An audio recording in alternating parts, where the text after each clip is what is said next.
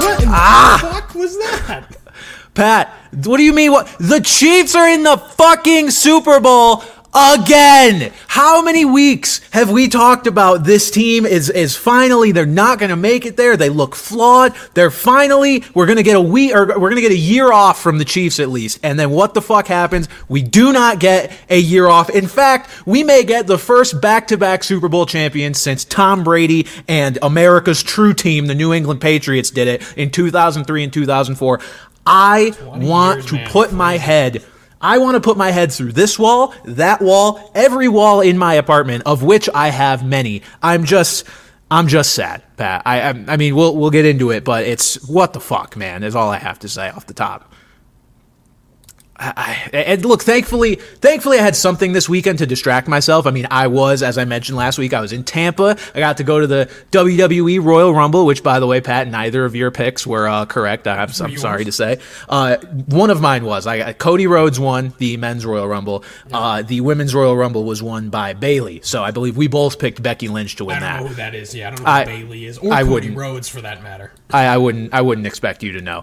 But yeah, Cody Rhodes won it, and your pick, CM Punk, actually tore his triceps and is out for 6 months. So like a genuine, or is that a storyline triceps? Yes, tore his triceps because he had major WrestleMania plans. He was supposed to be in a really big match, and he is no longer going to be in that match because he tore his triceps. How old is that guy by now? He's up over 40, I think. 45, jeez. Yeah, he's an older fella. Tearing but triceps at 45 is typically not the way to go. It's not the best, but enough of that, Pat. We are going to talk about championship weekend. We are going to give a little preview of the Super Bowl. We are going to talk about the latest news in the coaching carousel, and this may have been probably the most active week in the coaching carousel that we've had, since the, not the offseason, but since the playoffs have started. So we'll go through each of those moves, and then we'll get into some viewer questions there at the end. But let's just start off with it, Pat. Ravens versus Chiefs. There's so much to unpack here. There's so much I want to yell about because here's what it comes down to. And it's a possibility that is always in the air for a team that's never been here before, but you just hope it doesn't come to pass. Lamar Jackson and the Ravens have never been, and this iteration of them has never been in an AFC championship game before. And when you have a team like that up against an experienced team like the Chiefs who does this in their fucking sleep, I guess, there's always a risk that the lights are going to be too bright.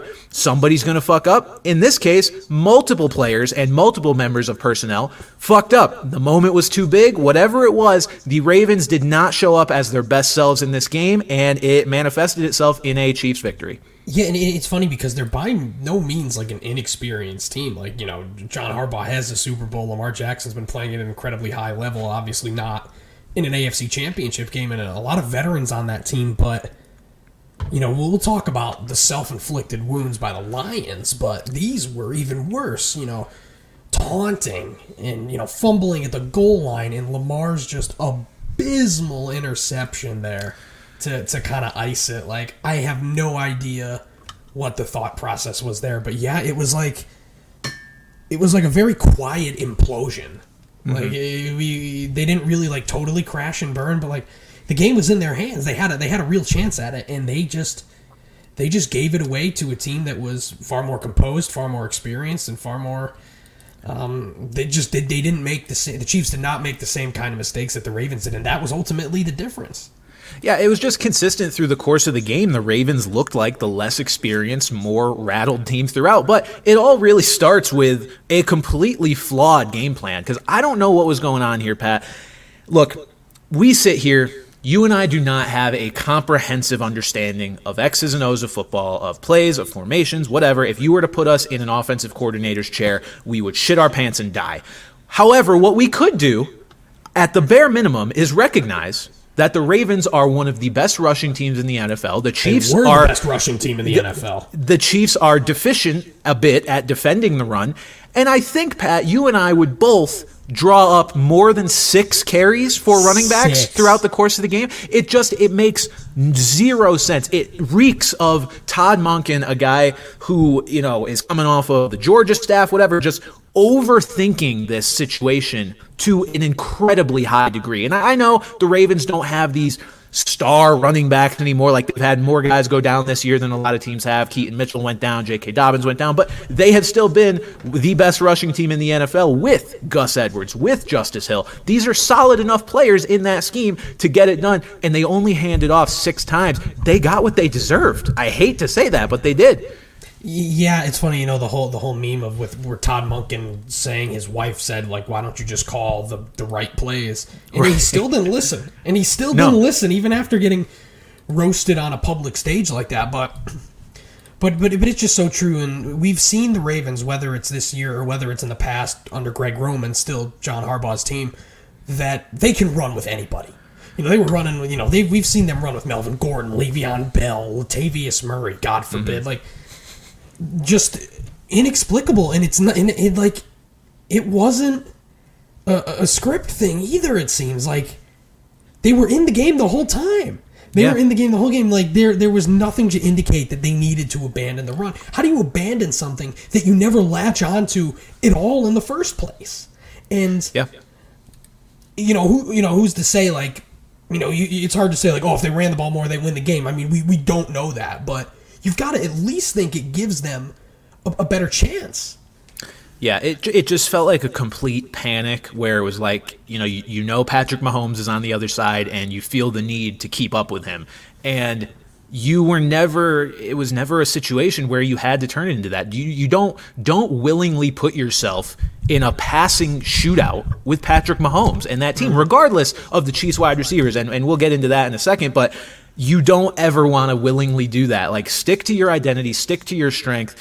It was just very irritating to see. But on top of just an overall deficient game plan that Todd Monken spearheaded, you also had important players absolutely selling the bag in this one. So you got Zay Flowers at the head of it all. I mean, makes that great play, and then the most obvious taunting call of all time. He throws the dude's shoulder down, gets up, stands over him like, yeah, you're going to get called for that, and then makes up for it in the moment, gets back to the goal line, and lets the ball get knocked out of his hands. You don't dive for the goal line by reaching the ball out in that situation. You just don't, and that obviously resulted in the Chiefs getting the ball back and the Ravens going scoreless on that drive, and then Zay Flowers goes in and cuts his hand open on the sideline out of frustration as well. So that was a monumental collapse by a young player who, look, you hope that experience will prevent something like that in the future. I saw Lamar Jackson going up to him and giving him a talking to, at least after the fumble. And you hope that this doesn't rear its head again. But in that moment, it sucked. And then Lamar Jackson himself, the fumble by him was a bad look. That was, a bit of a lack of awareness to be able to just get it batted out of his hand. But the interception was certainly a lot worse. I mean, that was a chuck into triple coverage, safety reading it the entire time, and it just reeked of him forcing it into nothing. And look, it's easy to say sometimes, like, we can criticize quarterbacks for taking a check down when everything's covered downfield, and then we'll also criticize them for taking the shot when everything's covered downfield. Sometimes they can't win either way. There were better shots to take. You could have made a pass to anybody else that wouldn't have been your triple covered tight end in the middle of the field. I don't know what the better decision was there, but the one he made was maybe the worst option he could have gone to. Yeah, I mean, at the very least, you go a little more conservative in that situation for a check down, for a slant like that, because you're still in the game at that point. You're still you still have a shot, but when you do something that volatile, you're essentially risking throwing the game away, and he did. Yeah. And the other thing, this game fucking sucked. Like, the first few drives, it's like, this is going to be an all-timer. These guys are both chucking, making huge plays. And that was it. There was no action in that second half of this game. When we all thought this was, two top teams, like the granddaddy of them all kind of game. And it was just a huge, huge letdown. Yeah, it was tough. And look, what's next for the Ravens here? Because you've got a team that everybody thought had what it took to get to the Super Bowl, if not win the Super Bowl. We knew this was a high-level team. How do the Ravens now go into next season with a sense of what can we improve on?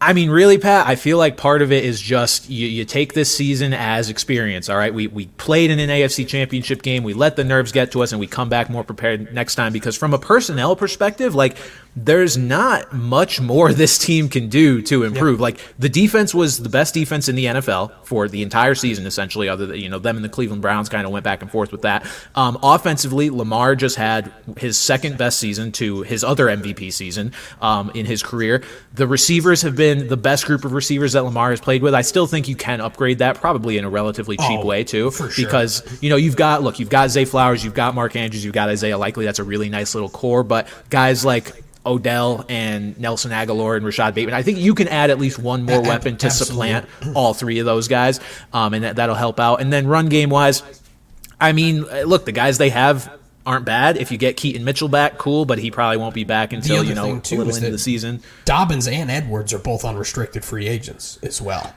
So sure, I mean, Dobbins is obviously going to have to take a pillow kind of contract anyway after his injury history, so maybe they could bring him back in on the cheap. Or, could a guy like Gus Edwards make reasonable money? But this is a pretty heavy running back class, and he's a pretty heavy running back. But he sure is. But so maybe not. I mean, he's still aging, but he's still been pretty efficient. Obviously, great at the goal line, but they're going to need someone alongside Keaton Mitchell. Keaton Mitchell is electric. We saw a lot of really great things, and I know you and I both wanted to see a lot more out of him before he got hurt. But you're going to need a bigger brute. It's funny because we'll say, like, oh, this team's clearly committed to the run. Well, they were all but one fucking game this year committed to the run. So, but like we said, you typically know that whatever they do in the run game is going to work. Like, whoever they have back there, they will be a successful run team. Lamar will be a successful rusher. But what you said is true. Like, they're in a good spot. They're in a really good spot. I mean, we'll see if they lose Mike McDonald here in the next week. But they're in a good spot in terms of continuity, in terms of what they have now. John Harbaugh is a great coach, and they just literally fumbled in their big opportunity here to take down the dynasty, basically. Yeah, you can't make that many mistakes and expect to beat a Chiefs team that has been here so many times before. And it just sucks when you come up short in a stage like this when you have everything it takes seemingly to win it all. Because it's like, what do we do from here? I think you could comfortably run it back with essentially the same personnel. Honestly, you could go and not address much in free agency and really just let the draft do the talking, hope to find another pass catcher there. But I do think they will add some kind of veteran pass catcher in free agency to go with this group. But in general, like, they could do essentially nothing and be just as well off next year. Like, you come in with a better game plan. I think we're talking about the Baltimore Ravens in the Super Bowl right now, so it's hard to criticize too much. But yes, the biggest notes and concerns right now are the Ravens defense. The coaches on that side, Mike McDonald potentially getting a head coaching gig. We'll talk about that in a second, and possibly another guy on that staff getting a head coaching gig. So their defensive coaches could be rotating here a little bit. But Pat, we'll talk about the Chiefs now. Look, I said in the last 2 weeks that I would say they're back. I said I would admit they were back as soon as if they were to take down the Baltimore Ravens or get to the Super Bowl. The Chiefs are back. And it drives me nuts to say it. This is, again, I mentioned this last week, it's a reminder of the high floor of having the best quarterback in the league and the best coach in the league. And that's what they have. Even in down years, you can stumble your way into a Super Bowl. I say that as a Patriots fan watching it for so many years. There were multiple versions of the Patriots that I did not feel were the best team in the AFC, and they found themselves in the Super Bowl, winning the Super Bowl despite that, just because of their strengths at those two spots and, building the roster around that. What did I have here next? Just the inevitable nature of the Chiefs' success. It feels like the Patriots. They end up here whether we want them to or not. I think this game was a good reminder of one thing that has been true all year, that this is the best defense Mahomes has ever had. I think that got overshadowed at times by just the egregious drops by the wide receivers, because that was more of a kind of a fun thing to poke at. But even though the offense has lacked at times, Pat, this was the thing, is that beneath the surface, or I guess, without us really realizing it, because we just had maybe written them off or written off that receiver group, they figured things out a little bit, at least in terms of who to put on the damn field. Kadarius Toney hasn't played since week 15. Forget all of his, they're lying about my injury. Bro, you suck. I don't care what they're lying about. You're ass. I don't care what's going on with you. The fact he hasn't played since week 15 is the right move. So they haven't played Kadarius Toney. Sky Moore went on IR. I don't know what his playing time would have looked like had that not happened, but regardless, it did, and he's been underperforming or had underperformed for them as well. And Mecole Hardman, this is probably the most notable one, after his disastrous performance in the playoffs this year, he played one snap this week against the Baltimore Ravens. The Chiefs learned from their mistakes. So look, do they have an above average pass catching group, not including Travis Kelce? Absolutely the fuck not. They don't. They have Justin Watson out there. They have Marquez Valdez-Scantling out there. Rashi Rice as well.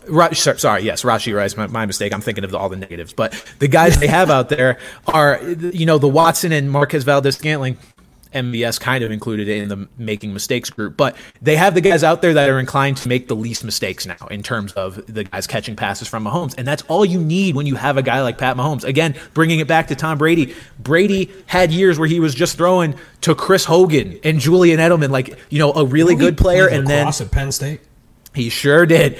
You've got like a guy like Edelman who's a solid security blanket, and then just dudes around him, and it was enough at times because the quarterback is just so good, and that's what the Chiefs have finally figured out and put together here just in time. Not to mention Travis Kelce looks like himself again, which what a time for him to figure that out. You couldn't have been a better time, and I think even saying the Chiefs are back, it needs context because they're not back. They are not the same team that won the Super Bowl last year. They are not the same team that's made the Super Bowl in how many straight years? 3-4 years.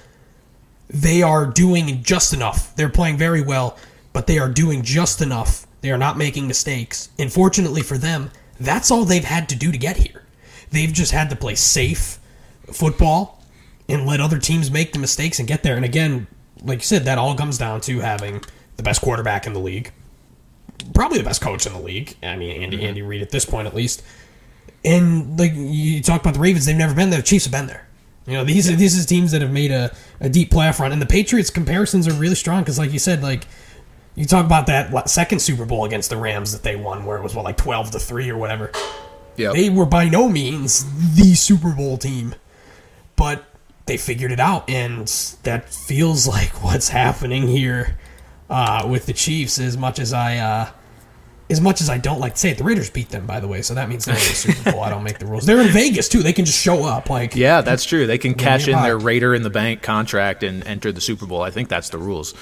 But, yeah, look, the Chiefs figuring everything out at the right time. And, Pat, I hate this because my original pick to win the Super Bowl is very much still in it. That's the San Francisco 49ers. But when we get down to our game pick for that game, I may go the other direction. Before we get there, I do want to address one big thing, and that is the Taylor Swift situation, because it's getting blown out of proportion now.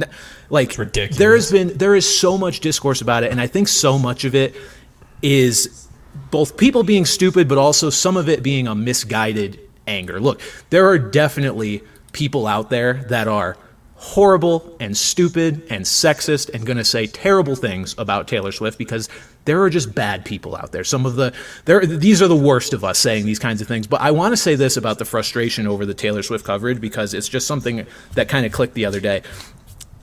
I think for a lot of fans, and for me included, it's nothing personal against Taylor because she's not doing anything. She's sitting in a booth supporting her boyfriend. Okay, that's not a problem, obviously.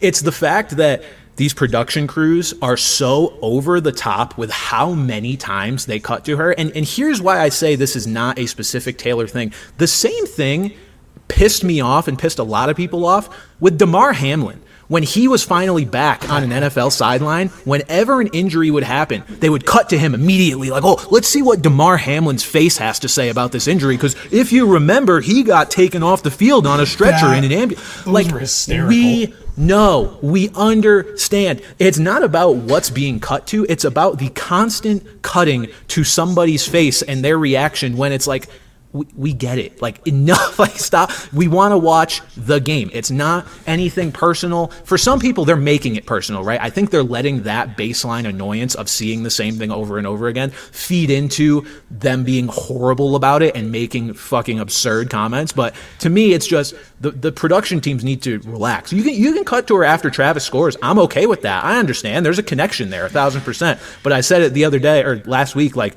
do we got to show her when Isaiah Pacheco scores? Like, every time, like, really? I don't get it. So it's just, that's my take on it, is that it's not necessarily about her for a lot of people. It's just, it's the repetitiveness of it. And I just wish, as somebody who's worked in TV and been in production booths for games, stuff like that makes me so mad, because it's like, give it a rest. That's all I have to say about it. She has done nothing wrong. Yeah, and I'm going to pretty much just disagree with almost everything you said here. I personally have absolutely no problem with it. Like, we are talking about probably the most famous person in the world being at these games. And eyeballs that are not usually on football are being put on football now. Mm-hmm. And, of course, it's a business. These producers, they know what they're doing. They know what sells. And, like, yeah, sure, it can be annoying at times, but, like, I don't blame them at all for what they're doing. You know, like, I guess you said it's annoying with Damar Hamlin just because, one, that's just kind of wild. Like, you see a guy get carted off, and then they just pan to a man that was nearly dead on a football field. Like, yeah, what does he think? Completely unhinged, but we are talking about the celebrity in our world right now. And, of course, the NFL is eating it up. And, it's rigged. Taylor's, of course, going to get to the Super Bowl. She's a Joe Biden plant. I've heard a lot. I've heard a lot of things, but I don't care. I mean, you make a fair point. Like, yeah, just watch the game. But like me watching the game, it never got to a point where I was like, oh my God, Taylor Swift again. Like, and you know, like I don't even know who's the biggest like male pop star in the world right now. Oh God, biggest male pop star. I mean, The Weeknd's you know what I mean? up Like, there. You know what I mean? Like, male celebrity. Like, I'm so out of touch. I don't know who it would be. Cody Rhodes. I don't know. Honestly, I don't know. I don't know. So, either. Like, let's say I don't know who was popular 20 years ago. Justin Timberlake. Like, let's say Justin Timberlake's brother was on a team, and they kept cutting to him. Mm-hmm. I think people would care a lot less. Let's just put it that way. I think people would care a lot less. I think it has to do with, you know, I'm sure whether it's this blatant, disgusting sexism or, you know, just underlying, but I just don't care. It has never once affected my viewing of the game. I had something else to say, and I completely lost it. Fuck. Well, like, they're showing Eminem like crazy. You know, like, I don't think it was quite the same amount, though. It wasn't like Eminem. Let's see his reaction hinge on every play. And the complaints were minimal. So it's like, no, I understand that. I think that's basically just my whole thing. Is that I just don't care. Like, they know where the money is, and the ratings were great, and they're going to get amazing ratings for the Super Bowl. And you know these boycott the NFL people are from 5 years ago are the same people that are mad about this. It's like, motherfucker, I thought you stopped watching 7 years ago. Like, I thought you stopped watching when Kaepernick took a knee. Pick one. So like, I don't care. I think it's great for the league. And me, I'm like Pat McAfee. Oh God, but add me in there. I think she's great for the league, and it just doesn't bother me in the slightest that she's there. I think it being a woman definitely like brings some of the worst haters out of the woodwork, because people just love to dunk on women when they're involved in men's sports in any way. So like that, in that way, yes, it's definitely bringing out some more hate than it would for, you know, some of the other stuff with like cutting to Damar Hamlin too much, or cutting to, if it was Justin Timberlake, like you bring up. I remembered how annoyed and how like the memes that came out with the Damar stuff, and I'm like, this is, I think at its core, some people, maybe not majority, maybe not even half, are just annoyed that the focus keeps getting taken off of the play, or that it's getting directed somewhere that doesn't matter that much. Well, let's be honest, though. Taylor Swift is far more relevant to an NFL game than Damar Hamlin. Oh, of course. And he's on a 53-man roster, and he's somehow less relevant. It's more so just that the Hamlin ones are just kind of in poor taste, whether they mean it or not. I just can't guys get carted off. They just pan to this guy who was inactive, brutal, who was a healthy scratch that day. Yeah. To just be like, hey, this guy's hurt. You know who else was hurt? I think at my core, it comes down again to the fact that I worked in TV, and I remember my frustrations, which I don't work for the Mouse anymore, so I can say whatever I want.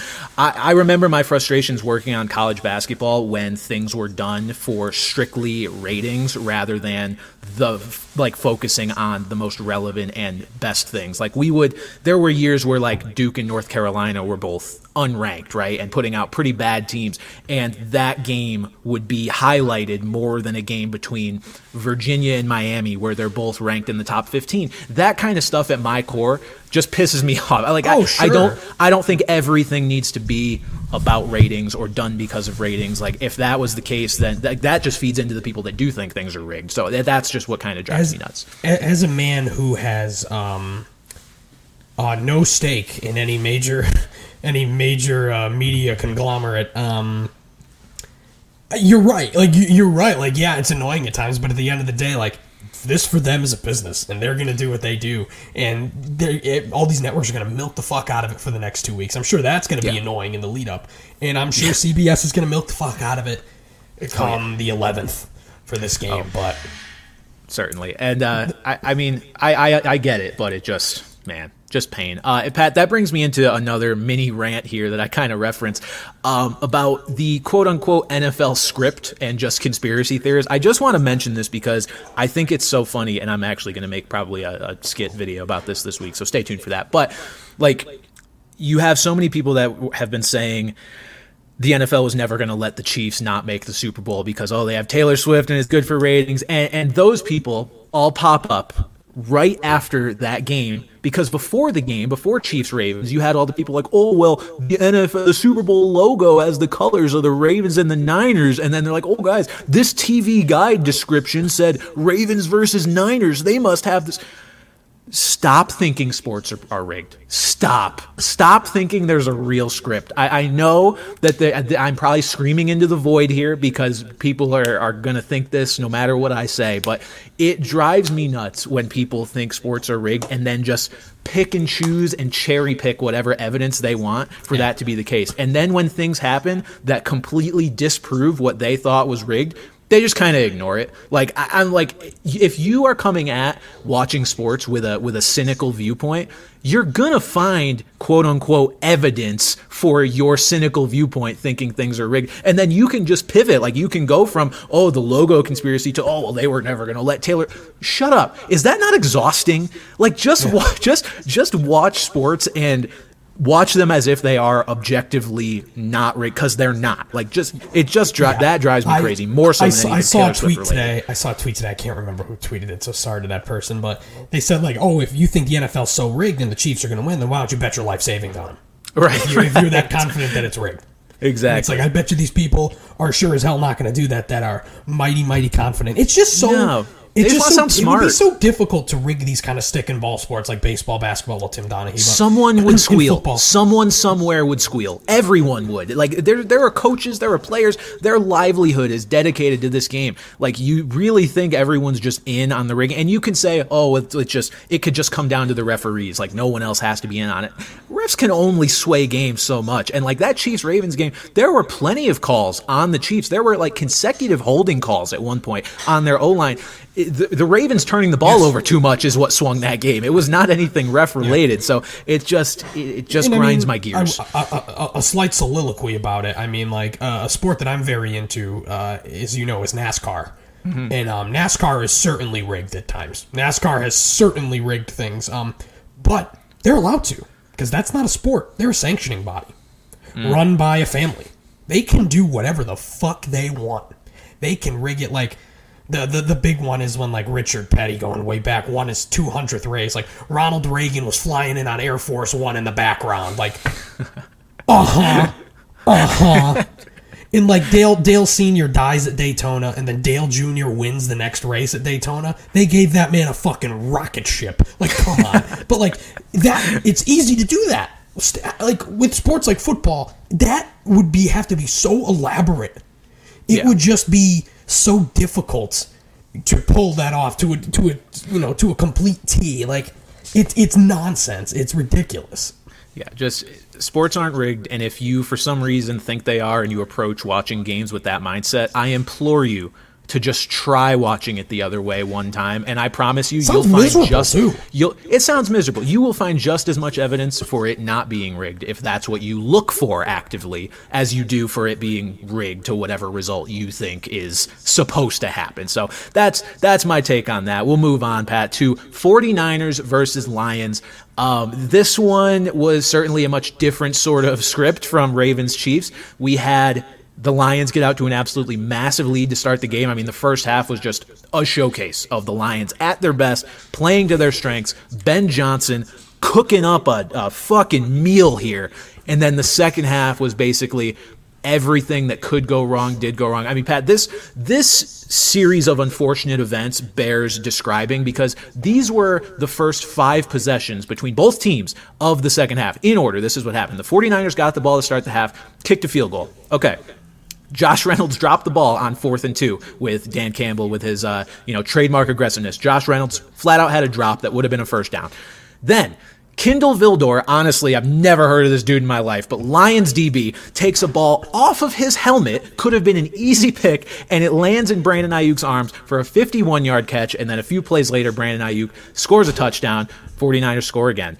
Then, the next possession, Jahmyr Gibbs fumbles on the first play, and then the 49ers score another touchdown. Just 5 straight possessions of the worst possible outcomes, more or less. Like, it just swung the game so far in the 49ers' favor, and it just sucks because if the Lions come out and just play a little bit cleaner, I think they hold on to that massive lead. Instead, they put up sort of a mini 28-3 Falcons Jr. sort of performance. I will say this. I feel so bad for Lions fans, man. Like, they had the Super Bowl firmly in their hand. You know, like I said, the Ravens had it in their grasp. The Lions had it. The Lions were holding on to it, and they fucking blew it. And I cannot imagine the hell that Lions fans had to have been going through.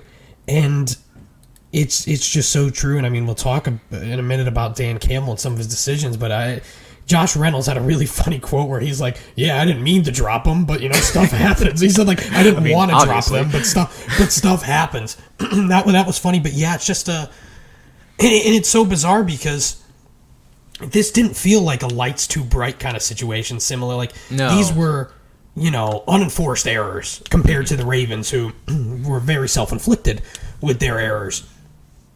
And the 49ers are just a really good team who really figured it out at halftime, and they went and they completely took that game from them that for the first half they had no business being in.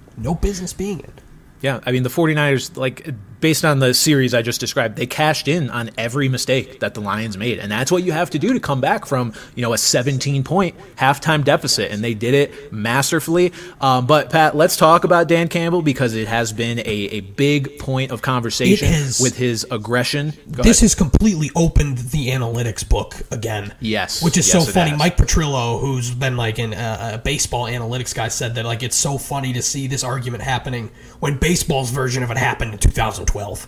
The whole analytics versus this has completely just opened the door for a lot of bad takes, and on both sides, admittedly. But like, I'm more towards the side of analytics, but I don't live and die by it. Like, for example, agreed. Dan Campbell should have went for it the first time. Because like my boomer dad was saying like, oh, you gotta get up 17 there and this, and I'm like, yeah. Or you get the first down, go score a touchdown. Game's almost over. And that's what I mean. And then you really have a stranglehold on the game. And Mike Badgley is not a good kicker outdoors. Yeah. Mike Badgley is not an effective kicker outdoors. So these high 40-yard field goals are no guarantee anyway. And that's the way he's been all year. Why would he abandon it? But the second time, I would have been okay with him taking points. Because at that point, like, one of the big debates, George Kittle had a big thing about it, was momentum. Whether momentum exists or not. And, like, my answer is yes, but, like, yes, it exists, but you can't measure it. Like, you can't measure. Like we play fucking men's softball, and, like, you know, a game, umps made a bad call. And I'm like, God, probably doesn't matter anyway. We were going to lose. And they're like, oh, well, you never know. Well, we could have gotten all the momentum from that. And it's like, but you can't quantify that. Yeah. Like, you can't quantify momentum. Analytics, you can quantify it. I don't blame Dan Campbell, even for the second one, because, again, it's kind of a similar deal. But at that point, the game was a little more up in the air. A little more up in the air, where it's like, I'm not ready to fully say, like, he made a mistake there. But what he did make a mistake on was the third down play at the goal line. A run up the gut, and they had to use one of their timeouts, which completely just ended the game, basically. They had no chance to stop the clock and get the ball back, which they would have needed a miracle anyway. If you're going to do something like that, do it on first down. If you're just trying to catch, I think he was probably trying to catch him off guard. But to leave that up to chance is terrible. Is absolutely terrible. Whether it was Dan Campbell, whether it was Ben Johnson, that was brutal. And I mean, they still probably don't win the game regardless. They were going to have like 10 seconds left with a football, even if they scored. It probably wasn't going to happen, but that one just baffled me so much more than either of the fourth down decisions. But the Lions lived by this all season, and they died by it this game. And, like, almost feel like you'd rather do that, go out doing that, than go out doing the opposite, because then you kick yourself, be like, oh man, we did this all year and we went against it and then we blew it. I will say the run up the gut was interesting because, you know, I heard the commentators talking, you know, before the play, after the play, where it's like you can't let the running back get piled up on, too much time is going to come off the clock. And I know that, you know, calling that timeout, I'm sure they called the play and were like, okay, if we don't get this, we have to call a timeout, so we're going to call it right then, save as much time as we can. Like, the way that play actually played out, and I guess you can't react to that in the moment, there was no one on top of him. Like, you could have gotten up to the line, maybe only burned a couple of seconds, and gotten another play off pretty quickly. But I understand the philosophy of it. Like, they don't know how the tackle's going to go down, so they have to call the timeout kind of without thinking. So I see how that play was. You're absolutely right. Yeah, but it's like in hindsight. Think that, to say, like, hey, we have a scenario here in which we are going to have to burn one of those timeouts. Yeah. That should have been a deal breaker. That play should have gotten crumpled up and thrown out the window. I agree. Again, the odds of them winning that game at that point were still very, very slim. They still would have needed something to get the onside kick or to get the ball back with 10 seconds left. But just to put yourselves in that position is not good. It's just really, really head scratching. Yeah, that was a weird call. As far as, you know, not kicking field goals and such, Pat, you touched on it with Michael Badgley. Yeah, the second field goal or the second time they passed up on the field goal would have been a 48-yard field goal, and I tweeted this shortly after the game, but Michael Badgley on outdoor field goals of over 40 yards since 2019. So keeping up there. Outdoor field goals over 40 yards since 2019. He's 17 for 29. So it's basically a coin flip. Yes, he's over 50%, but it's basically a coin flip in a situation where you have the most aggressive head coach in the NFL. Am I surprised that he didn't attempt a 48-yard field goal with this dude? No, I'm not. Michael Badgley wasn't on the team 2 months ago. It was Riley Patterson. And that poses the question, why is he on the team right now? Like, you should have a kicker that you trust to kick a 48-yard field goal. Yeah, you say that, but you look at the teams in the playoffs, though. It's easier said than done. Yeah, it is. And that's a shortfall on them to have a guy that they may not have been very confident in the first place. Yeah, I'm sure that's something they'll work on this offseason as well, as finding a kicker they can trust in those situations. But I will say it's easier said than done to find a kicker like that. We saw kicker issues all throughout we have kicker issues in the Super Bowl. Jake Moody has not been good. So, you know, it's easy to blame a team for not having a great kicker, but they simply don't grow on trees. You gotta try to find these guys, and the Lions just simply did not have one that they trusted from that distance, even though it was, you know, nondescript weather under 50 yards. You could have had Randy Bullock. That is true. So look, in general, we are very much okay with Dan Campbell's aggression. Like, that philosophy is what got them there. You can't switch up in the moment and tuck your tail between your legs when that is your identity. Like, it's so easy to say, like, yes, that got you there. Now you have to adjust in the moment. It's just not how that team operates. If they were a team that would make that kind of decision, I don't think they would be here to begin with. It's not in their DNA. It's how that is a very Brandon Staley-esque thing of being aggressive and then kind of going back on it, and then it gets you in a bad spot. So, Pat, what's next for the Lions now? Well, we'll talk about it in a sec, but one big piece of news is that they are keeping Ben Johnson. So that is a potential issue that they will not have to address. I was going to say, remember, this is a fantasy podcast, and fantasy related, that's huge. Oh, that is huge for, Jahmyr Gibbs and Amon-Ra to the fucking moon. I mean, I don't know what's going to happen with David Montgomery. As much as I loved David Montgomery this year. Was he on a one-year deal? Was he? What? I thought maybe. Let's see. David Montgomery contract. I did not think so. No, 3 years, 18 million. 3 years. Okay, I thought. Yeah, I didn't think it was a one-year deal. So, yeah, look, them being able to keep Ben Johnson around is going to be a huge boon as far as, the retooling that they'll have to do this offseason. That is one less retool that they will have to figure out. I think it's pretty obvious what they have to do. It's defense. Like, you just have to bolster that secondary, bolster that defense in general, because they are set at offensive line. They are set with the offensive skill players, and Jared Goff is the guy they've committed to, and he's done a damn good job in that system. I will say, Aiden Hutchinson, they got away with highway robbery at that second pick. Trayvon Walker does not get talked about enough. No. It is being such a bust because, it's not like the guy's terrible, but he's just I think that's why he's been okay, but yeah. But that's not good enough. That's not good enough, especially when you have someone at the same position who had 10 sacks in the last 8 games. Yeah. Aiden Hutchinson is going to be a first-team All-Pro in this league at some point. Trayvon Walker is not going to be that. That is crazy, but you're absolutely right. The secondary is going to be their biggest. We saw them get Brian Branch and McDonald this year, to kind of shore up the safety linebackers. But yeah, cornerback is going to be priority for this team. Unfortunately, they don't have, well, I guess unfortunately, depending who you ask, they don't have a good draft pick here, but there's free agency. You could find things, but again, there's hope in Detroit for oh yeah for the first time in a long time. Say what you will about Dan Campbell's decisions, that turnaround that this team has had in 3 years under him has been astronomical. And the shit that he got when they hired him, he's just some meathead tight ends coach, never called plays, never did this. We'll talk about it with some coaches soon, but being a head coach is about being a leader. Yeah. And just obviously from an outside perspective, Dan Campbell's got to be one of, if not the best leader in football right now. Yeah. The players rant and rave about him. So he's going to be there for a long time, and they're going to be here for a long time. And it really, really is unfortunate that they lost that game the way they did. I feel almost if you're a Lions fan, you wish they would have just got fucking blown out.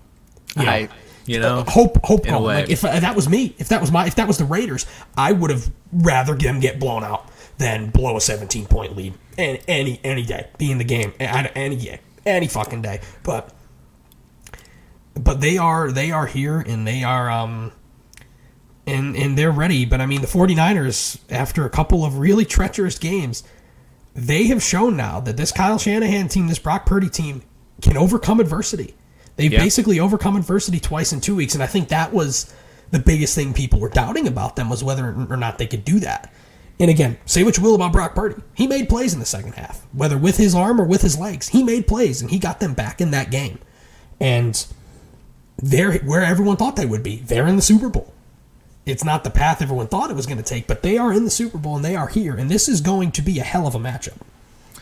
Yeah, it's definitely going to be a good game, albeit not one, between two teams that people necessarily wanted to see face each other in the Super Bowl, as we've got a rematch here from, the 2020 Super Bowl that was played for the 2019 season, I believe. So we've got a rematch here, and the one thing I do enjoy is it's basically going to answer the question of how would Chiefs-Niners play out if the Niners had a quarterback that had a little bit more dog than Jimmy G did, because that was kind of the question. Jimmy G shriveled up. The Niners took a 10-point lead into that fourth quarter of the Super Bowl 4 years ago. Obviously, these are drastically different teams now. Like we said, the Chiefs have a much better defense, and both teams are just constructed differently. I guess the Niners aren't constructed too differently, but we're going to get a rematch of sorts here.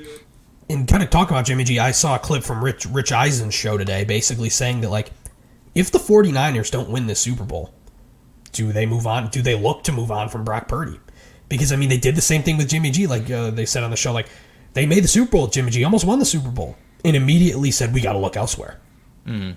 I think Brock Purdy's certainly better than Jimmy G. Certainly. But that could become a question. I mean, obviously, this could be dispelled in 2 weeks from now when he leads them to a Super Bowl. And all doubt will be removed. But I don't think it's quite as cut and dry as you think because this team is so loaded. This team is so loaded. And if he loses the game and does not play well, they can clearly point and say, this is our weak spot. Yeah. It's not a very weak one, but it's our weak spot, and that is what has kept them, could possibly keep them from losing 2 Super Bowls in a 4-year span.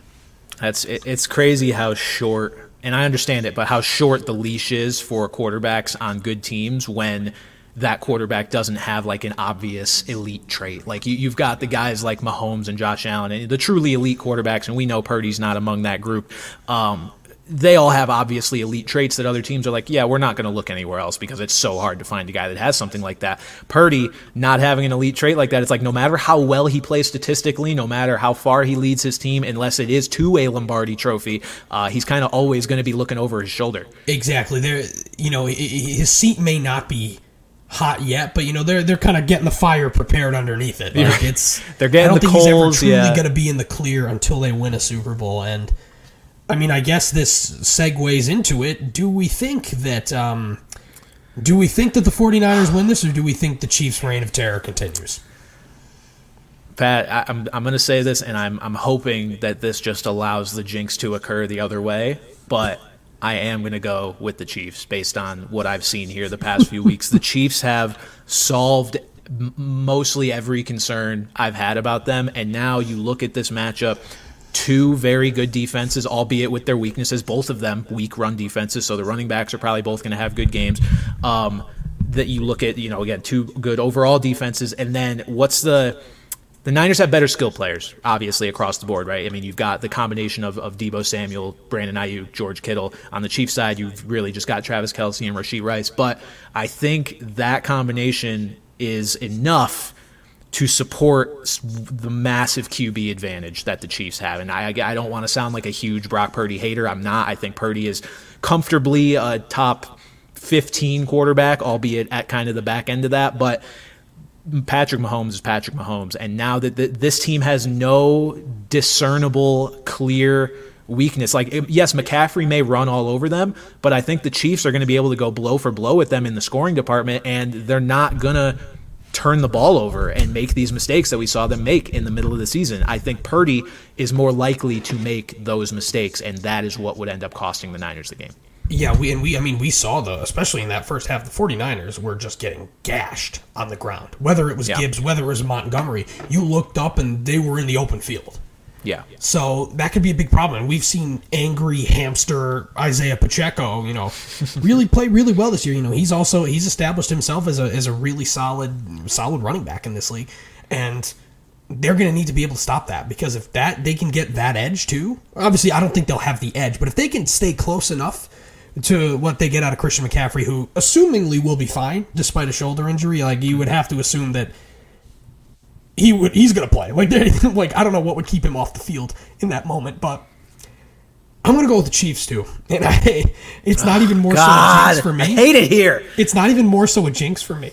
Excuse me. It's just what I think is going to happen. No, me too. That's why the jinx thing is just kind of along with it. I'm hoping that's what happens, but the Chiefs, I do think. My other prediction will be that it will be Andy Reid's last game.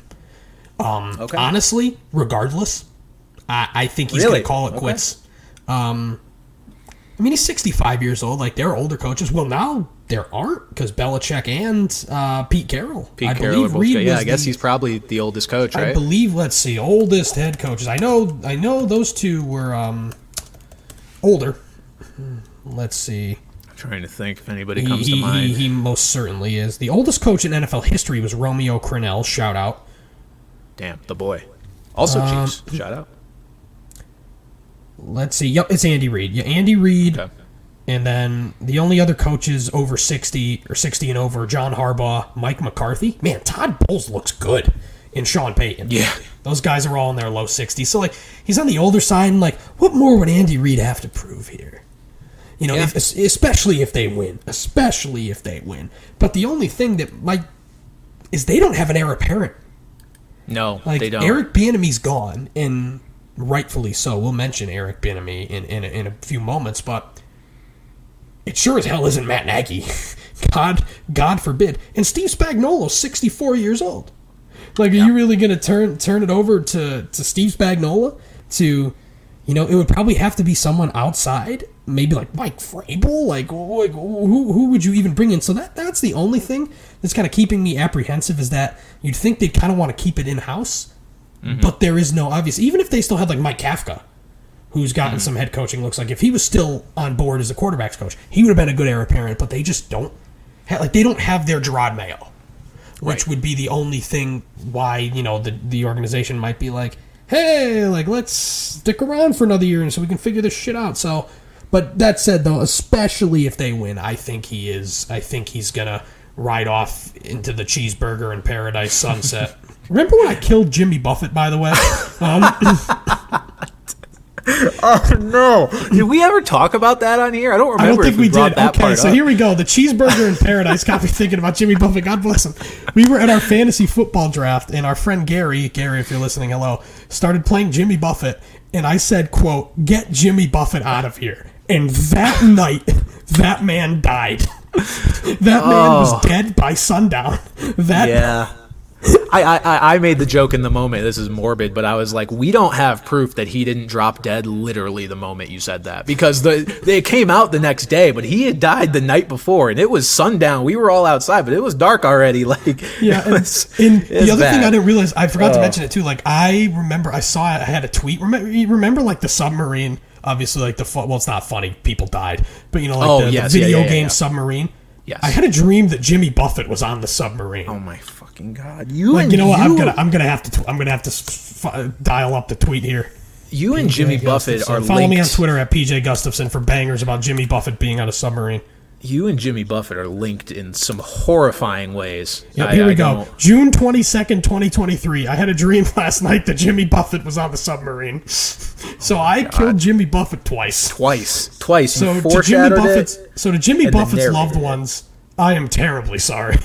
Oh my god! All right, that got way off the rails there. You just mentioned that Andy Reid is fat and loves cheeseburgers, and to me, murdering a beloved icon. Yeah, aside from your Jimmy Buffett rant, I think the headline tomorrow is off the bench co-host Pat Gustafson says Patriots are better positioned for future than Kansas City Chiefs are, which, I mean, I gotta agree with you. Patriots have their drive. But look, you make a good point about Andy Reid, and this was something I had written down for a viewer question later, but I'll mention it now.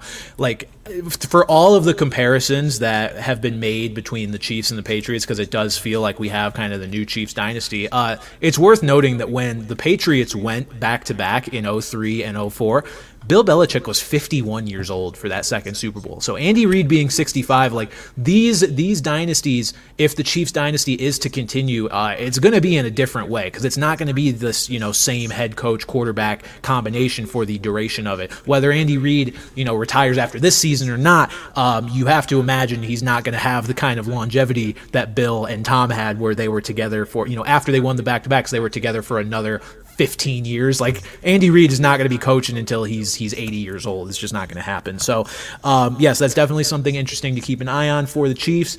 But Pat, let's move on to the coaching carousel with some other coaches around the league. Mentioned it before, but Ben Johnson staying in Detroit. That news breaking today.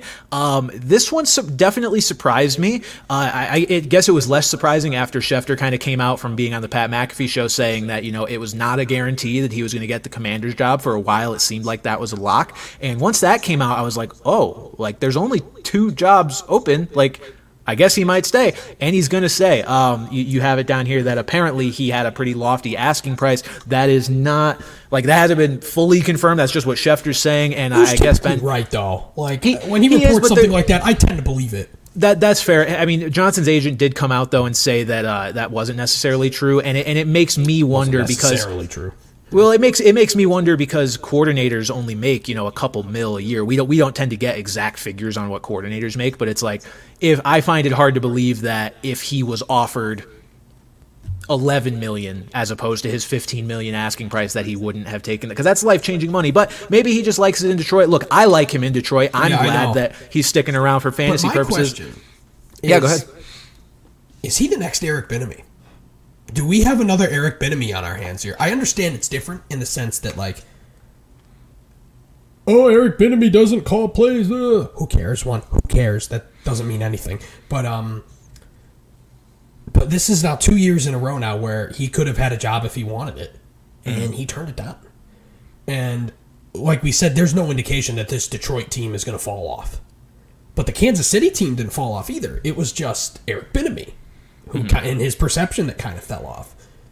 Obviously, if this happens like for a third time next year, then I think there will be serious doubts over whether Ben Johnson will be a head coach. But especially if he has these kind of high asking prices here, it's just bizarre to me, because like what left does he have to prove? Like, does he think calling plays in Detroit as the offensive coordinator is a better gig than being a head coach and probably calling plays? I don't know. I really don't know. But and Schefter also had a comment that said not everyone is cut out to be a head coach, and it's just like, was that also shade at Johnson? Like, is he hearing that Ben Johnson just might not be head coach material? Because like I said, the guy's got nothing to prove. The guy should have been the first guy on every team's list, and he was. But for him to not get hired by the first 5 teams or whatever, and now to be here, it's just. Yeah, I don't know, but that was something that I was thinking about earlier. It's an interesting comparison you make. I find the main difference, obviously, is that Bieniemy had Patrick Mahomes as his quarterback, and so I find it a lot easier to take some credit away from Bieniemy than I do taking credit away from Ben Johnson, who has turned Jared Goff into, not a great quarterback, but has certainly led him into a comfort zone of sorts with this Lions team. Like, look, flat out, you got to be more creative as a play caller to get good production out of Jared Goff than you do out of Patrick Mahomes. So I know Ben Johnson was also blessed with a great O-line and very good skill players that, he didn't necessarily have a hand in putting those guys in place. Like that's just great drafting and great scouting by Brad Holmes. Shout out to him, by the way. He's killed it as the Lions GM. Oh, my God. He's the best GM in the league. No just a dominant performance. Yes, a dominant performance by him over the last couple of years. I think... I don't know. Ben Johnson said he wants to win a Super Bowl, so he certainly has a better chance of doing that as the OC in Detroit than he does as the head coach in Washington. The Commanders are, the Commanders are a project, and I understand. Like I think he's going to have. There's no reason for me to believe that as an offensive coordinator, Ben Johnson is going to fall off in any sort of major way next year. So I think he's like, I'm just going to wait until the next coaching cycle and get maybe better opportunities than Washington and Seattle. It is also unfortunate, though, that like a team like Los Angeles, who was a really appealing spot, they had their guy all along. Yeah, I mean, it was gonna be Jim Harbaugh, and if it wasn't Jim Harbaugh, all signs point that it was gonna be Mike Vrabel. Like that, he was basically at best starting off third in that battle. So, like maybe you're right, like maybe a really appealing job. Well, but like, God, like say Andy Reid does retire and the Chiefs call Ben Johnson. Like, is this guy going to be like, oh, no, I'm staying in Detroit? I imagine he'd take that job, but that would be, at least from a speculative perspective, that would be a nightmare for the league. We would see him go to KC, be like, you got to be fucking kidding me. After maybe he would fail as a head coach. You never know with these guys, but that would be in the moment like, fuck me. Yeah, and another guy who, similar situation, but I think it's a different situation because he's that much younger, that's Bobby Slowick, who is sticking around in Houston. Again, also thrilled rejoice. CJ Stroud, great, everyone. Bobby Slowick, I could see it. Obviously I think Ben Johnson's only 39, so maybe they are around the same. They're both young. Yes, Slowick's 36, so still a bit younger.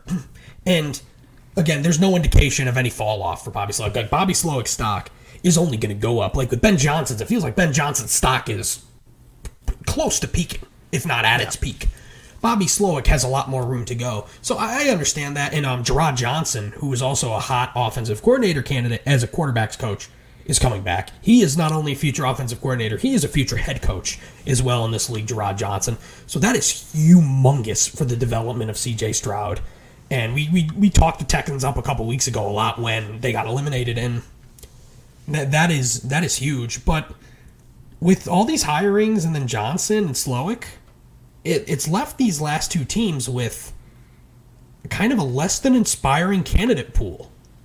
Yeah, it has. And just one quick note on those two again is as we get into the fantasy analysis of these moves in the future and head toward next season, we won't be super fantasy heavy until the summer months. But you guys will learn one thing about me very quickly, especially if you're new to the podcast, is that with my early round picks, I love me some continuity. I do not like taking risks, and so Bobby Slowick sticking around, Ben Johnson sticking around have, to me, made these stud Lions skill players and stud Texan skill players very, very appealing to me in the early rounds. Yeah, I was going to say the Texans don't quite have a first-round darling. No, not a first-rounder. The Lions arguably have two. I mean, I think they certainly have two. In PPR leagues, I think certainly who would you, have gun to your head, who are you going to take right now, Amon-Ra or Gibbs, PPR? I would take Amon-Ra. I would too, but I am but I already, love both. Even with David Montgomery, as someone that was not very high on Jahmyr Gibbs going into this year, I am sky high on Jahmyr Gibbs already, and it is January. Passes the eye test, passes everything, and now has he's running it back with the same guys next year. And he's kind of dispelled the whole can't score touchdowns in the red zone kind of deal. Right. Like, he can realistically be a very effective 3-down back, even with a guy like David Montgomery, who is not just a vulture. Montgomery's more than that, but that's what he does best, is score touchdowns. Yeah. So even with that, we saw Gibbs thrive. So yeah, so don't be surprised if we're sitting here in 6 months or whatever, and I'm telling you guys, or I guess like 8-9 months, that I'm telling you guys my fantasy team is comprised of like 70% Lions and Texans, because I am all the way in on both of those Tigers and Texans. Oh my! I mean, oh my! But Pat, yeah, some of these other teams that have hired head coaches now. The pool has dwindled for sure with some of these OCs sticking around. And some of these hires have also been, not out of left field, but maybe not who we initially expected. Pat, both of us had a bit of an inkling that this would at least be a good fit. I think you flat out called it last week that Dave Canales would be the Panthers head coach. So that is a big one there. Dave Canales hired as the Panthers head coach now, after kind of completing his reclamation project on both Geno Smith and Baker Mayfield, he gets to go work with Bryce Young, so I'm very excited to see. Again, we mentioned last week how it's a different situation. Bryce Young's not a journeyman. He's not an older guy, but you still love seeing a guy who has had success with underperforming quarterbacks, go to a young underperforming quarterback and hope he can figure things out. So Dave Canales is also bringing Brad Idzik with him as his offensive coordinator. Idzik was with Canales with both the Bucs and the Seahawks as the wide receivers coach. Idzik will not call plays, which I think is probably a good thing, probably the right move. Dave Canales will hold that responsibility, which he did so well in Tampa Bay on the offense. And Harold Goodwin as well is going with him, who is a veteran. He's going to be his assistant head coach, run game coordinator. He got some head coach fanfare probably about a decade ago at this point. But, it's good to have kind of, with two young guys running your offense and a young quarterback. It will be nice to have that sort of veteran presence there in Harold Goodwin. I love the hire. I love it. I talked about, I like Brian Callahan. I like this one better. I'll be completely honest. Right when they fired Frank Reich, I said they need a veteran. Like, they need someone who is going to reel in Bryce Young. In my opinion, just completely changed on that. No, because who's getting stuff out of these young quarterbacks? Young guys, young coaches. Yeah. Unfortunately, youth is, well, it's not unfortunate. I mean, it is what it is. Youth is what's coming. Like, we saw fucking Bill Belichick not get a job. I'm going to continue to come. Skip's been coming. He's going to continue to come. It's coming. Continue. It's coming. Damn it. But we saw Bill Belichick, the best coach in NFL history. Or second at worst. Sorry, Vince Lombardi. But fuck. I'll take Belichick. Not get hired. Get hired. But only get an interview with one team. Or two. One team? He only interviewed with the Falcons. Yeah, he didn't get one in Los Angeles, did he? I don't know why I thought he did for a second, but... Speculation that he could have. No, we have not yelled about Arthur Smith. Hang tight. We'll get there. So someone in the chat just asked that, but yeah, I love the Dave Canales hire, and honestly, that was a surprise. At least not for us, but for conventional wisdom. What was conventional wisdom was the Chargers hiring Jim Harbaugh, absolutely, which seemed like it was going to happen all along. You posed a funny question here. Or no, that was actually a viewer question that posed, and I guess we kind of talk about that now. Is Harbaugh going to Harbaugh, or are the Chargers going to Charger? Yeah. unstoppable force versus an immovable object here. I think Harbaugh is going to Harbaugh. Look, that like the Charger thing, their culture of choking, like that's ultimately a culture thing, right? I think Harbaugh, if you are going to bring in anybody that is going to build their own culture and get shit in order, it's Jim Harbaugh. I think he's the perfect hire for a team that has kind of been cursed by these situations. Like if they run into a situation next year, let's say he turns them around, gets the Chargers in the playoffs, they're facing a halftime deficit or even a big halftime deficit. He is going to be the guy that's like, fucking relax. Like you've got this. He's going to call the guy in the stands that's wearing the binoculars, and he's going to tell him to give me the good stuff. No, but you're right. Spygate 2.0. You're absolutely right. And we talked about how the Chargers are in kind of a tough spot with cap space. I mean, there's always workarounds. There's always workarounds to get under, to get themselves some space here. But they still have Justin Herbert. We'll see what they do at running back. I mean, seems very, very unlikely that friend of the podcast, Austin Eckler, will return. Yeah. But, hopefully Keenan Allen gets healthy. Well, he was pretty healthy most of the year. And Mike Williams gets healthy. Like, the pieces are there. And, like, I know you're a huge Justin Herbert guy, and I think it's justified, but it's like I am personally not ready to put him in the elite tier of quarterbacks until we really see it. Yeah. I mean, I think he's at the top of the second tier, but I'm not ready to put him with these other guys until we see it. And I think Jim Harbaugh, from a culture standpoint and from an X's and O standpoint, is a great guy to get Herbert to that next level. I think it's certainly now or never for, Justin Herbert. Not necessarily for the Chargers. They're going to give Harbaugh some time to turn this around. I would assume based on the cap situation, like it might not be easy to completely come out from underneath that in just 1 year. But look, they've got some time. Herbert's still young. They've got Herbert locked up. I believe Herbert got extended to a big money deal.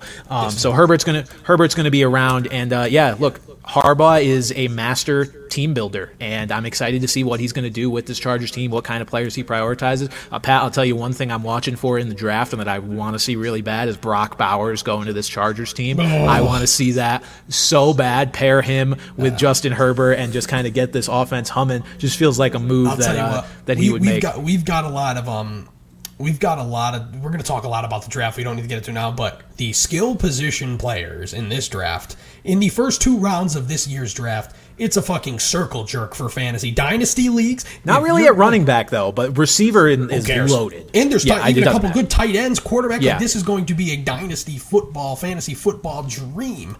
But Brock Bowers would be a thing of beauty in Los Angeles. I think it did not take very long to sell me on the fact that is the best place, the best place for him to go. And another guy we talked about last week too is Raheem Morris. I kind of predicted him to Seattle. I was wrong, but he did get a head coaching gig in Atlanta. And here you kind of, based on what you have put in here, I think we kind of disagree a little bit on the take here. So yeah, I'm not super excited about the Raheem Morris hire. I mean, I'm not ready to shit all over it because I don't know any of this for a fact, that he's not, cut out to be a head coach, like that things haven't changed. But I just feel like the Falcons had a chance to go after or potentially hire a big name, whether it was Belichick or, I think they were kind of out of the Harbaugh sweepstakes to begin with, but I feel like the Falcons had a chance to go with a higher upside coach is the way I would put it. And they went with a guy who was the head coach for the Bucs for 3 years. And in those 3 years, he went 3-13, 10-6, and 4-12. Granted, that was over a decade ago. That was from 2009 to 2011. But still, that was under his hand. And then he was the Falcons' interim head coach in 2020 and led them to a 4-7 record. Granted, he did take over what was then an 0-5 Falcons team. But I'm just not convinced that this was the best candidate. I feel like the Falcons may have been enamored by Morris nailing the interview process, which that's what's going to happen when you have experience in the organization. And, I'm sure he sold them on, I'm ready to have this second or I guess third chance, however you want to look at it, to be a head coach. For me, it's a hire that I wouldn't be surprised to see flame out and to see him put together similar seasons to what Arthur Smith did, 7-10, 8-9, that kind of thing. Whereas, I guess I just would have swung a little bit more for the fences, made a bigger play for a Slowick or a Johnson. And maybe you can't convince those guys to come to your team. Maybe they didn't want to. Maybe they weren't offered. Whatever it was. But I was not particularly moved by the Raheem Morris hire. I will say, though, I thought if they weren't going to make a big move, they were going to hire Bill Belichick. Well, that's as if that's not a big move. I mean, a big move for one of these younger flashy, offensive minds. You'd think they would have just went with Bill Belichick and not Raheem Morris. But at the same time, I think Raheem Morris deserves another shot. It has been 13 years since he was a head coach, which admittedly he was not ready for at the time in Tampa Bay. And similar to, I was kind of talking about with Dan Campbell, players rave over Raheem Morris in Los Angeles. Like, this guy is clearly a leader. And then the question is, for a defensive head coach, who do you bring in? And he brought over Zach Robinson with him. Yes, I love which I think that is part. humongous. The next heir apparent of the Sean McVay tree, the budding Sean McVay tree, Kevin O'Connell, Zach Taylor, Shane Waldron, etc. He's the next big star in there. And whoever's playing quarterback for that team is in much better hands now than they were with with Arthur Smith. So I like the hire. Like you said, yeah, they probably could have gone for more of a more of a young offensive mind. But at the end of the day, they don't, like we talked about with the Panthers, or the Chargers. Like, they have a set quarterback that needs mentoring, needs tutelage. Falcons don't have anything right now. No, they sure don't. Honestly, I think it was fair for them to go defensive. I just figured it would have been Bill Belichick, but good on Raheem Morris, who it seems, was one of these guys like Leslie Frazier, for example, who's now past his prime, it seems, that wasn't ever going to get another shot, and he probably deserves it. Vance Joseph, who's still in Denver having the time of his life, is another guy in a similar vein. We'll see if Steve Wilkes as well, who got some looks this year too. But it's good to see a guy like Raheem Morris get a second chance here. I had to shut my camera off because I don't know if you guys picked up on it, but like my dad is like doing some golf exercise where he's like whacking a kickball against the wall. Like, I don't know if you could hear it. So I proceeded to... I couldn't hear it, in fairness. Oh, you couldn't hear it? Okay, because I proceeded to get up, open the door, and say, quote, "Are you fucking shitting me?" And then just close the door. That's fair. It has ceased to exist. Okay. Just one more note on the Morris hire. I think you can overcome having an average head coach, if that's what Morris turns out to be, if you surround yourself with really good coordinators. And I agree with you. I am, high on the potential of Zach Robinson. Again, it seems like anybody that McVay has sneezed near has put together a pretty good career in the NFL as a coach. And look, this guy has Zach Robinson, risen up the ranks with the Rams, been there since 2019, started as an assistant quarterback coach, then assistant wide receiver coach, before ending up as the sole or main quarterback coach and passing game coordinator for the last 2 seasons. It's just always good to have a McVay disciple on your offense. So I am excited for, the Falcons offense. I definitely think this is going to be an upgrade for a guy, at least a slight upgrade for a guy like Bijan Robinson and Kyle Pitts and Drake London. All these guys that we mentioned weeks ago had probably nowhere to go but up.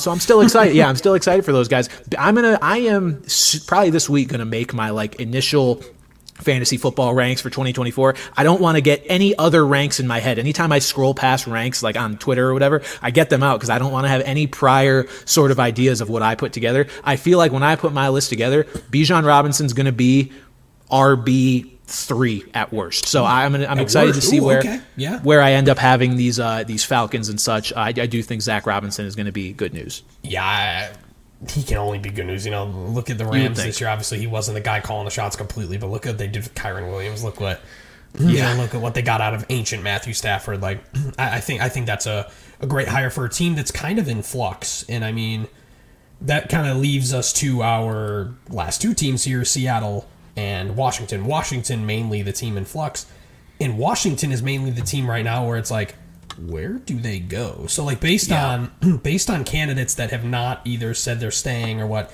they have interviewed Eric Bieniemy, their own offensive coordinator, Aaron Glenn, the Lions defensive coordinator, Mike McDonald, who we talked about, Dan Quinn, and Ravens defensive line coach Anthony Weaver.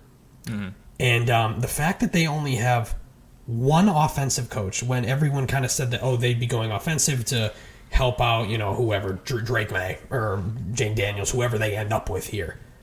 So it's a bit bizarre, this path they're going, which is why I believed the Ben Johnson rumors initially when I heard them, because it just made so much sense.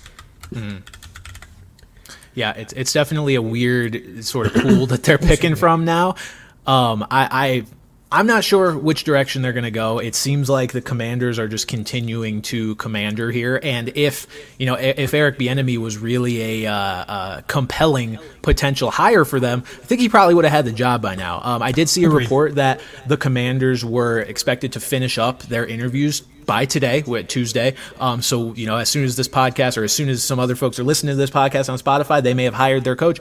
And one thing to note about that is that if, Mike Macdonald of the Ravens was a serious candidate, they haven't been able to interview him until after the Ravens got eliminated. So that tells me he's certainly a contender for this, or at least that Anthony Weaver is. So somebody on the Ravens, I think, is going to end up as the head coach here in Washington. And the only reason I don't think it's Mike Macdonald, because I seem to, I'm very sold that he is going to be in Seattle, which makes a lot of sense for Seattle, which is also why I kind of predicted Raheem Morris, because I think going in a defensive direction here is a fair move for here. And, it was basically him, a Hero Avero from Carolina, Dan Quinn, Patrick Graham, he is not for sale, do not take him. He was at Antonio Pierce's introductory press conference. He's sticking around. He is a future head coach, though.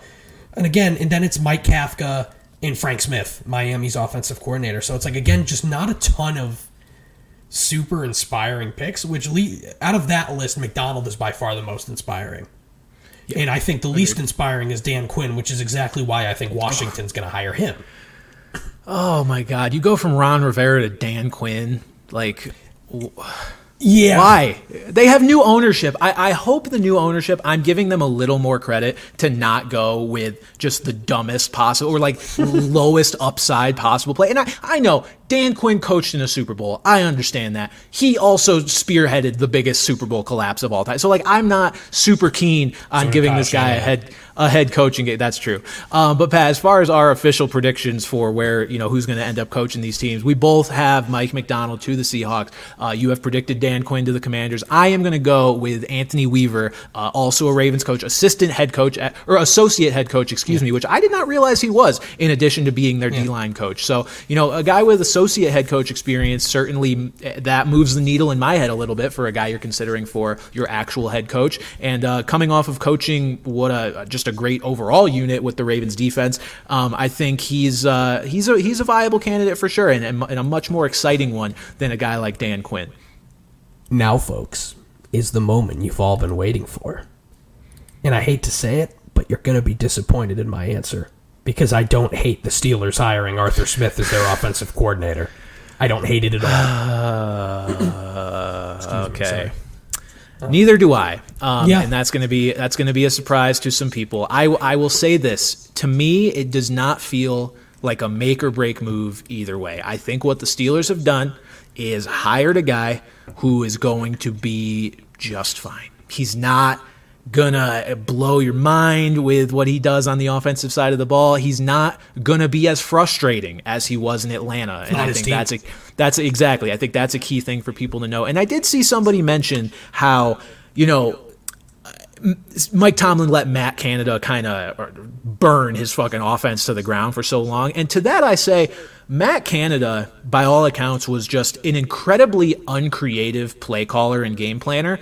Arthur Smith is not that. Arthur Smith, man. My man's running jet sweeps with Jonnu Smith. He is anything but predictable. Arthur Smith's issue was strictly personnel related, and I think Mike Tomlin will rein that in if there's any of it coming with Arthur Smith. If he's seeing that Arthur Smith is trying to roll out Darnell Washington for a few too many tight end screens, I think he's going to put that to a stop pretty quickly. It's hard to judge Arthur Smith overall and objectively because, look, his prior experience as an offensive coordinator came with the Titans. And yes, while he was there, that was Derrick Henry at the peak of his powers. I am inclined to not give Arthur Smith too much credit for that. Derrick Henry is a superhuman running back, and I also think that Derrick Henry being such an insane talent is what allowed, Arthur Smith to drag career years out of Ryan Tannehill. Ryan Tannehill had his two best statistical seasons under Arthur Smith as offensive coordinator. So I'm not ready to give Arthur a ton of credit for that. I'll give him a little bit for having, like, he didn't fuck anything up, right? He did the right things with that offense. He gave Derrick Henry almost 400 carries one year. Like, I think it's a fine hire. I don't think he's going to fuck anything up too bad. Which was what made it so frustrating in Atlanta, as we talked about week after week after week, with how he just spoon-fed Derrick Henry the ball and then just did not spoon-feed his top 10 weapons that that he probably had a hand in drafting. But I'd like to see what it's like again for him. Similarly in Tennessee, the head coach is a defensive head coach, so he's gonna call plays. He's probably gonna have a lot of say in the offense here. We'll see if the Darnell Washington jet sweep would just be fucking hysterical. I need at least one. I expect it. But now, an interesting question here is like, hey, Derrick Henry, bringing him over? Like, Najee Harris is just like a terrible version of Derrick Henry. So Najee came on at the end of the year. I don't see that happening because I think if anything, Derrick Henry would have and still could, I guess, follow Mike Vrabel somewhere if the situation calls for it. I don't think Derrick Henry's too tied to Arthur Smith because, again, that was just Derrick Henry's prime. I'm bigger than you. I'm going to run the fuck over everybody. And for all we know, Arthur Smith may have wanted to give Dion Lewis some more carries with that Titans team. And Mike Vrabel said, hey, buddy, we have Derrick Henry. Shut the fuck up. So Godwin Igwebuike is going to run like crazy this year. It's hard to know exactly how that played out. So, no, I don't expect Henry to follow him to the Steelers. I do expect this to be an upgrade, though, for the Steelers' offensive skill players in fantasy in particular. Not a huge one, but an upgrade. There will be no upgrade if Kenny Pickett is their quarterback, or possibly if Mason Rudolph is their quarterback. I think that's the biggest thing here is, like, we've seen Arthur Smith fail to get something out of Desmond Ridder, who, at this point, Kenny Pickett isn't a whole lot better than. Kenny Pickett has been nothing. No, he's not. So, like, same draft class, too. Can Arthur Smith get something out of Kenny Pickett, which he could not do for Desmond Ridder? We'll see, because that's going to be the biggest thing here.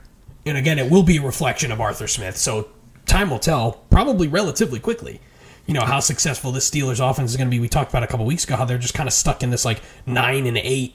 I wouldn't call it purgatory, but, like, not good enough to contend for Super Bowl, not bad enough to get good draft picks. So, like, they need to do something to remove themselves in either direction, honestly. And but an inoffensive hire, I guess. Everyone's just mad because, like, at the end of the day, it's like fantasy rots our brains. Sure, like 100%. Fantasy football is not football at the end of the day. And obviously, like, yes, Arthur Smith should have used, his young weapons more. Of course. Obviously. But, like, fantasy football has nothing to do with how you can scheme up an offense, though. And Arthur Smith knows a lot more about that than us. So, head coaching is much different than being an offensive coordinator. Like, people got to just remember that in general. Like, there are so many examples of guys who have been successful OCs and terrible head coaches. Like, I've seen people just as Josh McDaniels. I've seen people just as, like, tepid about the idea of Brandon Staley coming to their team as a defensive coordinator. I'm like, that's a great hire. Like, that would be a great. Like, I understand all these guys have been bad, but. Yeah, I like all these guys have left bad taste in our mouths recently because of what they've done as a head coach, but it's like doesn't carry over like that. It's like if this guy was good at that coordinating job before he was a head coach, he's not going to suddenly be fucking terrible at it after we saw that. You make perfect example, Josh McDaniels before and after Denver. He was a great OC in New England for both of those stretches. So it's just they're different things. I think we have to remember that at times. I did make one joke about Arthur Smith though on Twitter when the Steelers rumors were coming about. I was like, yeah, Arthur Smith's about to go to a team that already has its backup running back infringing on the starters' carries, has a number one wide receiver that is probably not getting enough targets, has a tight end that has, immense ability but has been bogged down by injuries, and has a quarterback that is a bust from the 2022 draft. Man's got a type, so it'll be interesting. Someone needs to unleash George Pickens. Oh, we don't need to get into it, but that dude has so much talent, and he showed it in person at the end of the year. That is a guy that I want to be so high on entering this season, but I just don't know if I can do it. But that's a conversation for another day. I do too, but man, I also am just averse to diva receivers when they prove themselves to be that before they've actually accomplished anything notable on the field. So, well, we will get to that though throughout the course of the offseason for sure. And then Pat, the last note here on coordinators, this being a big one, the Eagles have hired Kellen Moore as their offensive coordinator and Vic Fangio as their defensive coordinator. To me, this was, you mentioned inoffensive hires. This is a little bit step beyond inoffensive, but this to me is like, we're going to go out and get the name brand coordinators, like on both sides of the ball. These are probably the biggest names from this past season of guys to emerge as candidates for coordinator jobs. Yeah. They both did fairly, I guess, decent jobs this past season. I mean, the Chargers didn't move any super big needles, but regardless, decent jobs. And I think this is the perfect way to gauge get a measuring stick on exactly what Nick Sirianni is as a head coach. Because, again, neither of these guys, at least we don't at least have great evidence for, are like superstar best coordinator in the league type of guys, at least anymore. I think these guys are good, not great coordinators. And so now it's like, all right, Sirianni, if you don't get something out of this team now that we've given you guys who we at least know are solid, then we don't know what to do with you, because you're not going to get a group of, they didn't go out and get a group of coordinators that could bottom out the way that their coordinators did this season. Exactly. They went bold last time in getting Brian Johnson and Sean Desai, guys who had never been coordinators before, to getting two guys who we've seen have success. Kellen Moore, ran a good offense in Dallas, and Vic Fangio is one of the more respected defensive minds in all of football.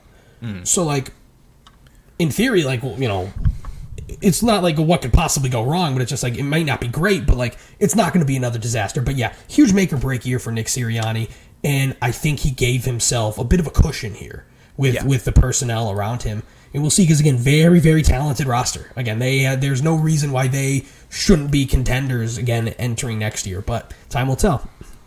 Absolutely. And then we will finish out with our viewer questions. I guess I'll hit the thing. We just got a letter. We just got a letter. We just got a letter. Wonder who it's from. Okay, first viewer question is something we alluded to before, but Pat, is this the last year? I already have my answer to this. Is this the last year for the Chiefs Super Bowl window? Absolutely. Losing a lot of players from cap and retiring. This question from Ben Grizz. No, but this is what made me look into the note I mentioned before about Andy Reid's age and how this dynasty or potential dynasty is going to have to take a different form than the Patriots did, because we're not going to have the same quarterback coach combination for a long time going forward. The Super Bowl window is as open for as long as Patrick Mahomes is the quarterback. Agreed. And that's going to be for the next decade. We saw when Brady went to Tampa, their Super Bowl window automatically opened. Patrick Mahomes is today's Tom Brady. Obviously not with quite the accolades. He very well may end up with the same accolades that Tom Brady has. But yeah, as long as he's there, there's been some talks about Kelsey retiring. I don't think that's going to happen. Will he retire soon? Yes. Does he only have maybe 1 or 2 years more left in him? Sure.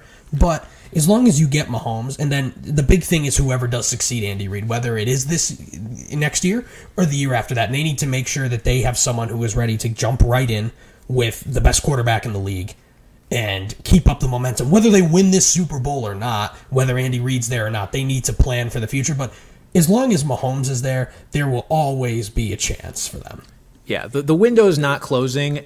There are things that could happen that will make it less automatic for the Chiefs to reach this point every year, which is why I think, not that they weren't already going to make the most of this opportunity, but I think bagging this Super Bowl here is certainly going to be important, in terms of the overall dynasty and viewing it in the future, because I mentioned the high floor of having the quarterback coach combo. They may be very well looking for a different coach in short order. So this won't be, the Super Bowl window will always be open, but it won't be as high of a floor, I don't think, depending on what the coaches that they bring in. And there are some other changes that the Chiefs are going to be dealing with potentially as early as this offseason. Chris Jones may very well leave Kansas City this offseason.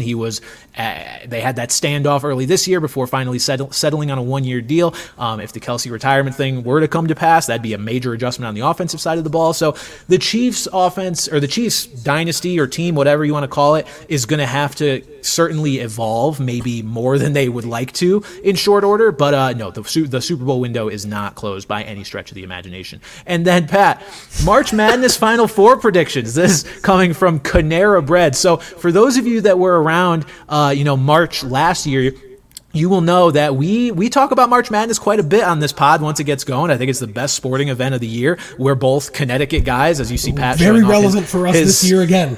Yeah, you see Pat Even showing off more his Central relevant for some Connecticut of us. shirt. Yeah, I'm wearing a Clemson shirt right now. That's irrelevant. I'm a UConn guy, obviously.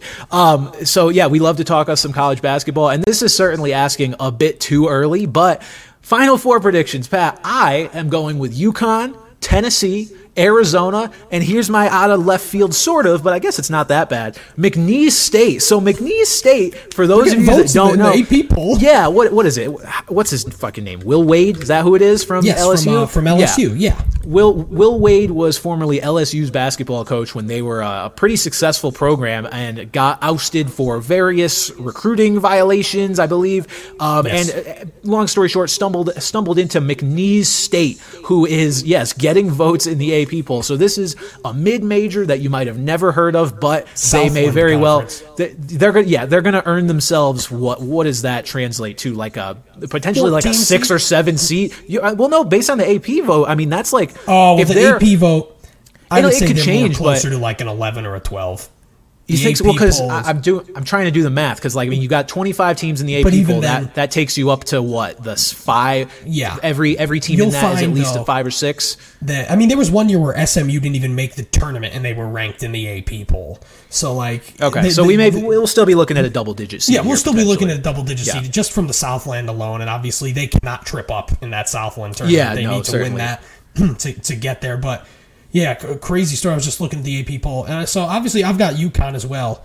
I've got North Carolina, who's won 10 straight, who is does not appear like they are going to cover the 9-point spread, as they are currently down 8 against Georgia Tech right now. If I was a betting man, I would be very unhappy about that.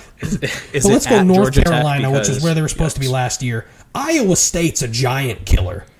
You know, they beat Houston. They won another big game this week. I'm blanking. Texas? No, I don't know. But they've won a couple big games. Iowa State. And last but not least, give me Central Connecticut, man. The first ever 16 seed to make the Final Four. Central, okay, we're at the minute 30, but I'm going on a tirade. Hour 30, continue. Central Connecticut basketball is back. So, in order to host an NEC conference tournament game, you must be in the top 4 in the conference. The last time Central hosted an NEC tournament game was 2011. Since they have even been in the top half of their conference. They are 6-1 in conference play right now. Ken Pom and Torvik has them as one of the top 2 candidates. I'm going to a game on Thursday.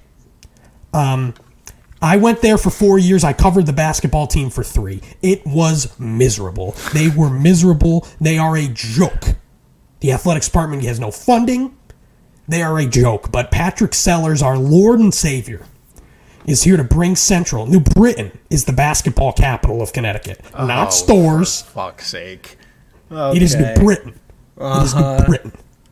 I would sooner tab Uncasville as the capital than fucking I will Central say New this. Britain. If I've already threatened that if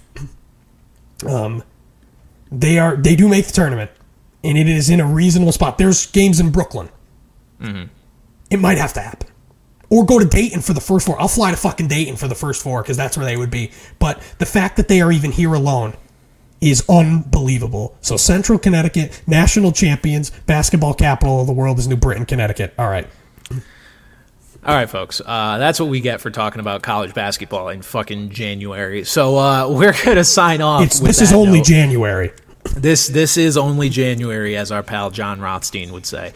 All right, well, on tap for next week. Next week's always an interesting show every year because there's, by necessity, 2 podcasts in between the championship games and the Super Bowl. So it's like we just talked about the Super Bowl. I don't know how much we're going to talk about the Super Bowl next week because we kind of already covered stuff. But there will certainly be more things in the NFL news cycle that we'll talk about next week, and we'll be here, same place, same time. I've got it. No, we're not going to be here the same place, same time. You're right. New time. Different time next week. We'll be here at 4 p.m. Eastern time next week. Different time next week. Mickey Mouse has me by the cock and balls, so I will not be able to be here for 7:30, but we'll be here for 4 o'clock. And maybe the return of the draft. I just had a draft idea pop into my head, so the return of our drafts could possibly be next week. Okay. But I was told somebody wanted me to say something unhinged to end the thing, so I will say... Some of you have noticed I've shaved my mustache. I kind of look like Abraham Lincoln. It would be a shame if this podcast ended the same way Abraham Lincoln did. For Pat Gustafson, I'm Brandon Carney. We'll see you guys next week. Bye-bye.